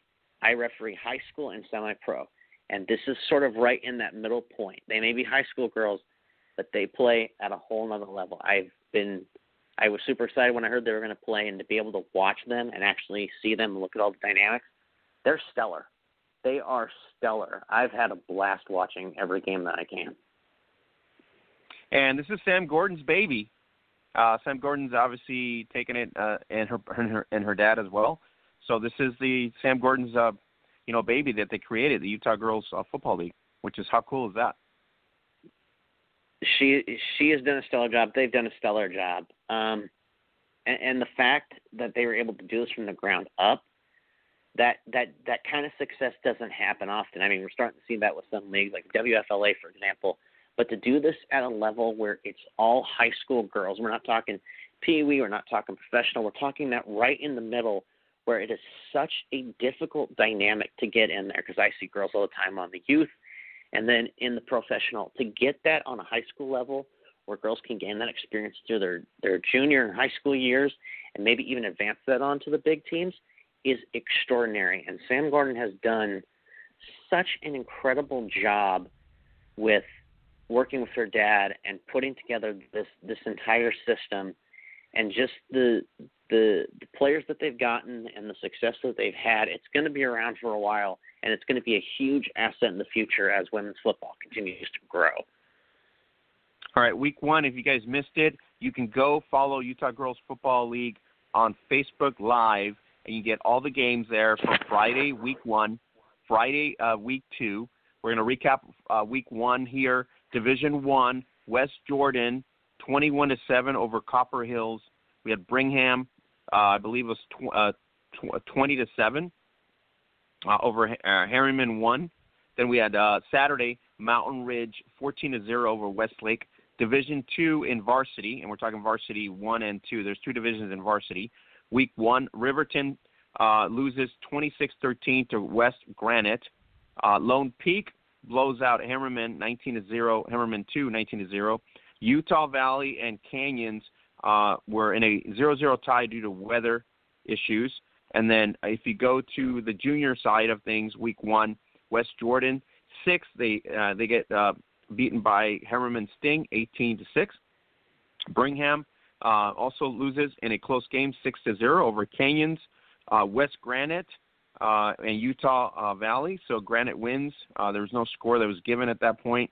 And then elementary as well. The West Jordan team 20-0 over Canyons. West Granite 13-6 over Bingham. Utah Valley loses to Hammerman 13-6. In the week 2 varsity slate, West Jordan 13-6 over Bingham. Then you had Westlake fall 14-7 over versus Hammerman 1. Copper Hills falls 24-6 to Mountain Ridge. Riverton 40-19 loss at Lone Peak. West Granite loses 14-0 at Utah Valley. Hammerman 2 0 close overtime game. If you can watch it on Facebook game. So Hammerman 2 0-6. They lose in overtime 6-0. Very close game there. In the junior high ranks, it was West Jordan 19-13. Very close game against West Granite. Utah Valley 12-0. Really tight games here, as you can tell, Nate. Canyons 12-0 over Utah Valley loses to Canyons 12-0. Hammerman Sting 21-7 losers to Bingham.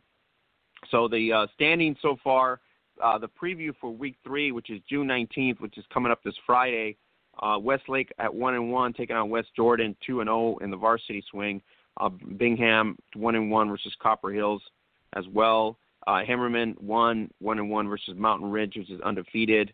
Hammerman 2 versus Riverton. Lone Peak versus Utah Valley. Canyons versus Granite. On the junior side, Utah Valley versus West Jordan. West Granite versus Bingham.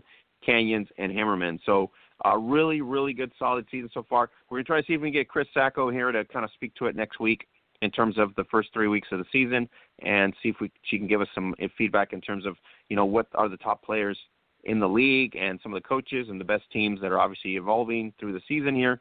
But if you want to get the standings, you can go directly to the Utah Girls Football League. It's on the pin factor there, so you can get it right there and go click it on. It's on a docs document, and you get the results there. So really, really good action for 2 weeks, Nate. Very competitive, and we're getting down to that situation where there's a couple undefeated teams and there's 1-1 teams. So very competitive. Yeah, it's always exciting when you have those undefeated, because then they've got the target on their back, and everybody's aiming to give them that first loss, and and even the 1-1s as well. That's where it gets exciting, because that's where one wrong move and the standings tilt way out of your favor, or if you get the win, they tilt very, very good in your favor. So I really like this format. I really like the close games we've had. It shows that they're, like I said, there's a lot of action. These players are stellar in what they do. The games are very interesting, very entertaining. And as the weeks progress, I'm really excited to see how this plays out. It's getting intense. It's getting interesting. And so we try to follow everything in the sport, and we are the best source on the planet with the best network on the planet. I pretty much mention it every week, and it is true. And given that factor, we cover Utah Girls Football League. We cover Manitoba Girls Football League. We pretty much cover any of the feeder leagues in terms of the junior, including over in New Brunswick and Canada, and obviously some of the new leagues that are springing up across the country as well. Looking forward to the WFLA Junior League, see how that's going to evolve as well. So everything from the feeder ranks to the pros to the professionals at this point, you get it all here at the hub at facebook.com/Gridiron Beauties, and weekly right here on the podcast. So the best network on the planet, it is us, and you all have to do is just go to the hub at facebook.com/Gridiron Beauties. Appreciate everybody sharing, liking, and commenting on our post. Shares are really greatly appreciated, because your shares multiply for a lot in terms of bringing attention to the sport. So any story you like, go ahead and share it. Any post you like from us, go ahead and share it. Really, really appreciate everybody doing that. It brings attention to the leagues, brings attention to the sport. Ultimately, it brings attention to those athletes that obviously play an amazing game of women's American football. All right. So, Nate, I'm probably going to be in October. It looks to me like I'll be October 17th, 18th, and 19th. I will be at the WFLA draft at this point based on my schedule this past week. Things do change, of course, but given the fact that I probably will be there, get an opportunity to meet Lupe Rose, Lynx Garcia, and obviously the commissioner, Brandon Shelby, which is going to be pretty exciting, and all the athletes that will be at the Super Weekend event for the WFLA. So I'm kind of excited to go there. Yeah, I'm looking forward to hearing how that goes. That's a big opportunity, and especially for Gridiron Beauties. That's a huge foot in the door in the relationship we're working to build with them. Sounds like they do have the right intentions and the right mindset, and I'm excited to hear a first-hand account from those tryouts and those trainings. And have fun. That's all I can say. Have fun. It should be fun in Vegas. Hopefully, all the COVID stuff is lifted. I don't have to worry about so much of that. But other than that, I'm looking forward to it. 18th will be the Combine, and there's another couple dates on August and September. So as they get closer, we'll mention them to you. If you need information, you go to the IG page at WFLA_football. Get the details there in terms of the Combines. July 18th is the Combine, and the draft, like I said, it starts on the Super Weekend, 17th, 18th, and 19th. And that's going to be in Las Vegas, Nevada. All right, if you go to the hub, you will notice Ultimate Tag, and what an outstanding performance by our very own No Joke Football athlete, Kelsey Cristiano. Just killing it on Ultimate Tag. If you missed it, it's a replay on Hulu and Fox on the Fox Now app. But what an awesome performance, Nate. She just killed it. If you missed it, please go watch it. It was my jaw was on the floor. That was probably today on the program. That was probably one of the most stellar performances I've seen on there. She knocked it out. And she did awesome. She went through it. I had been talking to her for the last month. She said she couldn't disclose anything, obviously, because it's all confidential at this point. She did say, hey, I'm going to be on this episode on this time or whatever, but what a performance. And you can go watch it on Hulu, or if you get the Fox Now app temporarily, you get like the full 1 hour recap and replay of it. So go check it out. Our own Kelsey Cristiano just killing it, and big prize winner as well. So she has opportunity to win the $10,000 as well, and she's doing a great job. Go get him, girl. You got this. The other news we had was Adidas announced that they are creating a dedicated team to manage and facilitate the increased funding of grassroots programs that support and empower Black communities. Approximately $120 million over the next 4 years will be to ensure all initiatives are sustainable and focused on long-term impact. So this is a big deal because the WNFC and their relationship with Adidas really ensures if year 2 here is as exciting as year 1, we're going to see long-term success for the WNFC, Nate. Oh, I'm ready. And I think Adidas partnership has done such wonders and such an incredible job for them. You know, you always try to find those lifelines and that support system, that backbone to keep you going in certain aspects. And I think Adidas has done such an incredible job, not just with the WNFC, but with women's football and getting that push as a whole. And by doing this, they really are showing that this is not just a small time thing. We mean business, and we want to see this succeed to the fullest extent. And so I give massive applause to Adidas for really stepping up their game and really supporting women's football more than I've seen a lot of sponsors do. And then you also give credit to the iFund Women, the initiative there with Adidas. So it looks like the WNFC is pretty secure. The only intangible for them is obviously what? The product on the field, right? Just got to continue to do what they do on the field. Just excel, get ready, showcase the best talent on the field, and then obviously they got the backing of a national branding. So that's really cool. The initiative's there. Sustainability for long-term relationship is there. And we talked to Odessa before. It's very important for them to, really continue to support the three-stripe initiatives there. And Adidas, huge supporter of the WNFC, and looking to year 2 as more of an excitement situation. And if they get to that level, Nate, sky's the limit for WNFC to go pro as well. I mean, we might end up getting 2 pro leagues at some point down the road in the States, which is going to be awesome. Nothing wrong with that, and it would be it would be, the biggest Christmas present I think anybody who follows women's football and has been striving for that kind of success for a long time. I think that's the biggest gift they could ever get is 2 successful professional women's leagues. And then who knows where it could go from there. Like you said, sky's the limit. And I don't even know if the sky's the limit. I think that would be, anything beyond the stratosphere at this point. If you can get both of those, then anything is possible. And I think it's a good sign for both.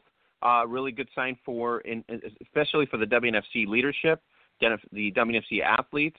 And it's really going to be interesting to see how the WFLA really impacts the WNFC and vice versa.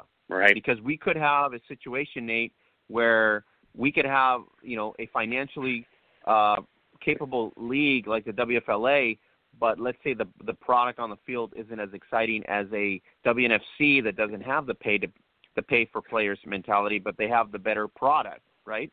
So now we have a situation where we got an oranges and apple mentality where one's got money, but the product might not be good. The other one's got no money, but the product is awesome.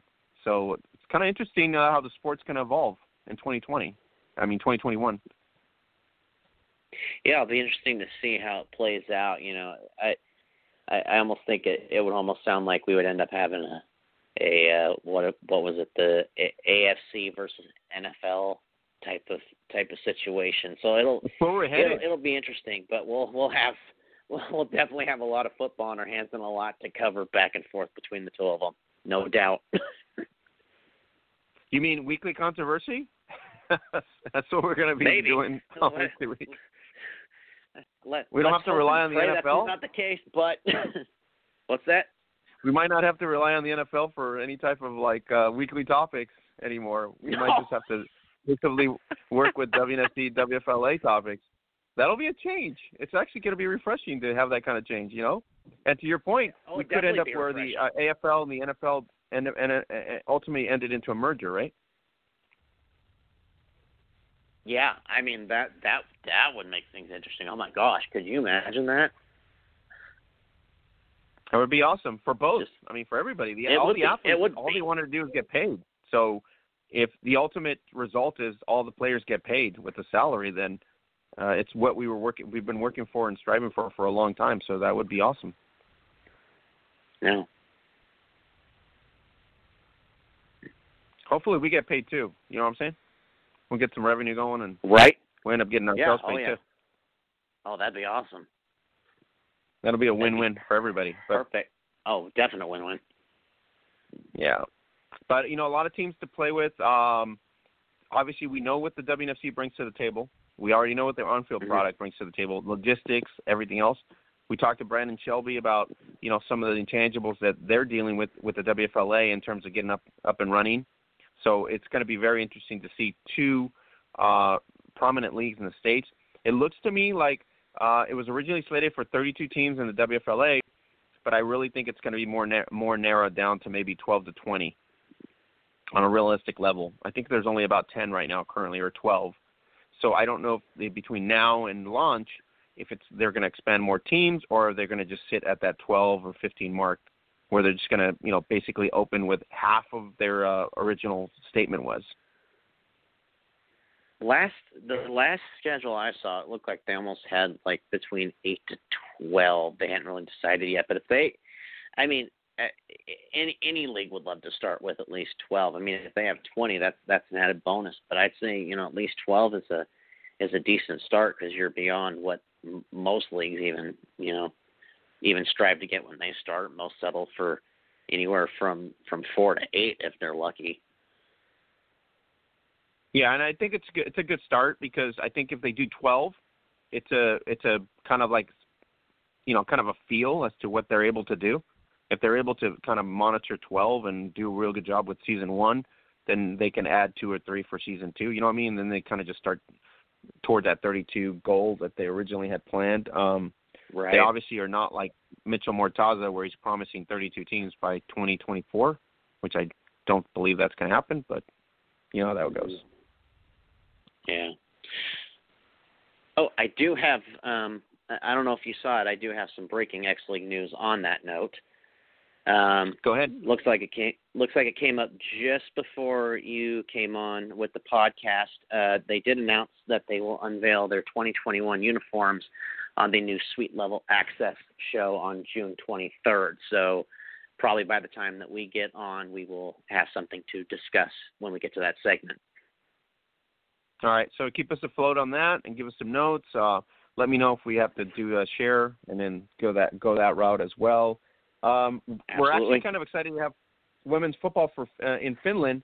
It's going to be July 2020. We're going to, basically dive into the SAJL in Finland on top of the Utah. So Friday nights at the Hub, you can get the link to the Utah Girls Football League. You catch all the games Friday and Saturday. And then starting July 2020, we are going to be exclusively covering Finland, the SAJL in Finland, in terms of their season launch and gets it up and going. If you guys were inclined, I know you guys saw the post at the Hub. The UK Dukes is doing a GoFundMe. They're trying to put out a nice educational American football style cartoon kind of book, and so far they've raised about $1,250. So if you guys are inclined to support them, there is the GoFundMe click. You go click on that, and you can donate anywhere from $1 or $5 or whatever. It gets converted to British pounds. And so, shout out to the UK Dukes and our girl out there, Phoebe Sketcher, who's created this little project here. It's like a football book, The Dukes, Aaron and the Dukes, and it's a pretty cool design as well. It's kind of like a cartoon type of children's book. So it's pretty cool, Nate. I saw it, some of the feedback and everything else. Everybody's kind of excited to have it come to life. Yeah, I honestly cannot wait. Those kind of things are always fun. It kind of keeps the momentum flowing. It just kind of, oh gosh, how would I describe it? It kind of keeps the spirits up, keeps the football juices flowing. It's always fun. Yeah, and we have one matchup coming up on June 27th, and that's going to be Sin City Trojans on their independent schedule. They are going to be taking on Rio Grande Heat June 27th. You can get the details at the Hub. We're going to go ahead and reshare that post from the Sin City Trojans. And you guys that are in Vegas, get some tickets there, be there live. I know all the WFLA girls are going to be in Vegas, from what I understand, to support Lexi DeMeo and the Sin City Trojans. So pretty cool. And if you missed it, go to IG, check out the beautiful and talented Melissa Sandu of the French champion Molasses. And so if you go to the IG page at Gridiron Beauties, go ahead in there. And we are having, at the beginning of the hour, I kind of mentioned it. So Zazzle sales, we're doing great on Zazzle sales. Unfortunately, there's a little bit of delay in shipping because of COVID-19. Certain factories that Zazzle produces some of the stuff are in delay, so I want to just make sure everybody's aware of it. I apologize for that. They obviously are working their hardest to get it resolved, and because of everything that's happening with the COVID-19, there are going to be some delays with some shipments, so I appreciate everybody's patience. And Zazzle has been our supporter for almost 8 years. They're a great company, and unfortunately, they're dealing with the same concepts and things that other companies are dealing with. So Nate, just a little delay, but everybody can get their No Joke Football gear at some point, hopefully sooner than later. Yeah, absolutely. Get your gear, guys. Little delay is better than not getting anything at all. So, look past the factor delayed and just get your gear and continue to support. Like I always say, your listenership, your viewership, and your support is what keeps us going. We love what we do, and we love being able to not only report to you guys on women's football, but support these ladies in everything that they do. We're probably the biggest backers of women's football I can think of today. All right, guys, check out our new shirts at Zazzle.com/GrindBeauties. You can go there. We got a couple new shirts. Eat, sleep, No Joke Football repeat. Ability is what you're capable of doing. The Show Up and Shine shirts, as well as the popular one now, Football Was a Man's Sport. And check it out. It's about anywhere from, depending on the style of shirt you want, from $18 to about under $30. So check it out right there. And if you have any codes, use those daily codes as well. Otherwise, you can do basically go into the page and you get the codes there as well. So check it out at Zazzle.com/GrindBeauties. All right, Nate, I think that's it. We covered everything. Thanks to Adrian Smith, the legendary WFA champion and Team USA champion, for coming in, talking about George Floyd, police brutality, politics, and everything we're dealing with right now in terms of what's happening in the world. And then don't forget, you guys, Pride Month as well, like we mentioned at the beginning of the hour. So take advantage of that the whole month. I know it's kind of overshadowed by COVID-19. And don't forget to check out the article of our very own Holly Custis on ISO Journal for the WNFC at WNFCfootball.com. Thanks, everybody. For Nate Ward, the absent Mackenzie Brooks, Holly Custis, Oscar Lopez here. We'll catch you here next week for 326. Don't forget to share and subscribe on Apple, iHeart, and Spotify. Catch you here next week. Thanks.